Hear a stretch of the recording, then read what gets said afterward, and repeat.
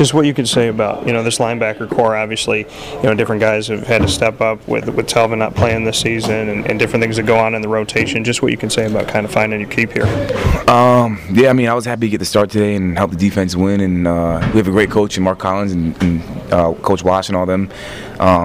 But yeah, it's really a next man up mentality, and when you got a D-line and DBs that we have, it makes it a lot easier for us. Just to speak on your story, the adversity that you've gone through to get to where you are right now, just what you can say about, kind of your road to get to that starting job now. Yeah, what do you know? I know that, obviously you're in Seattle and whatnot. So my rookie year I bounced around, finally made a roster last year. My second year in the league, and then had a good preseason again this year, but the numbers game just didn't work out in my favor. But I'm finally, I'm glad I finally found a home in Jacksonville for a little bit, and hoping to make the best out of this opportunity. What did the coaches say to you about why they wanted to, put you on this roster and give you an opportunity? What was it that they were seeing?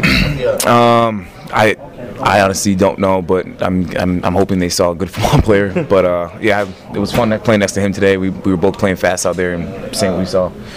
Yeah, what are your takeaways from guys like Myles Jack and just what he's been able to do on this team? Obviously, young in the game and being such a competitor. Just what you can say about playing next to a guy like him. Myles Jack is he's a great athlete. One of the most fluid athletes I've seen, and yeah, he's got a different mindset.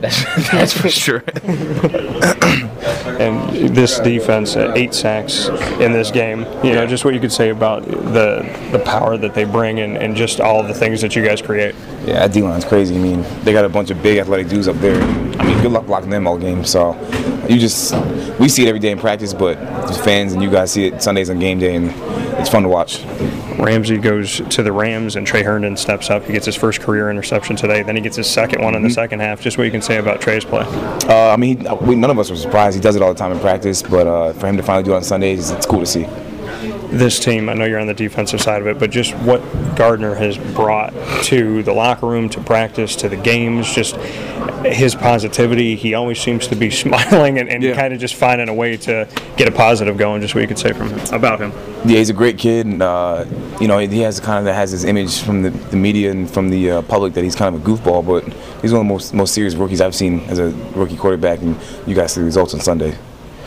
This defense, how would you describe it at this point of the season? Like you said, being in the linebacker core, the defensive line and the secondary helps you guys look at, just what you could say about overall how you guys help each other out. Yeah, I got here week 1, so I really didn't see what was going on preseason, but you can really tell that we're starting to really gel together and starting to talk out there and starting to play fast and together.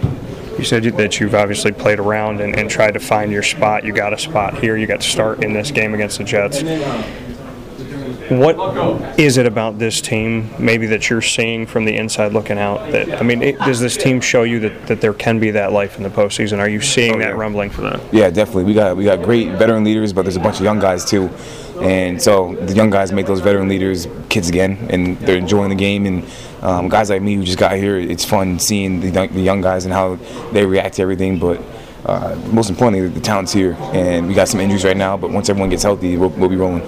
Final piece to this is a lot of people go through adversity either in the football world or outside of it. Just what your advice would be for going through that, because you believed in your dreams, you stayed the course, you put in that personal responsibility and that work.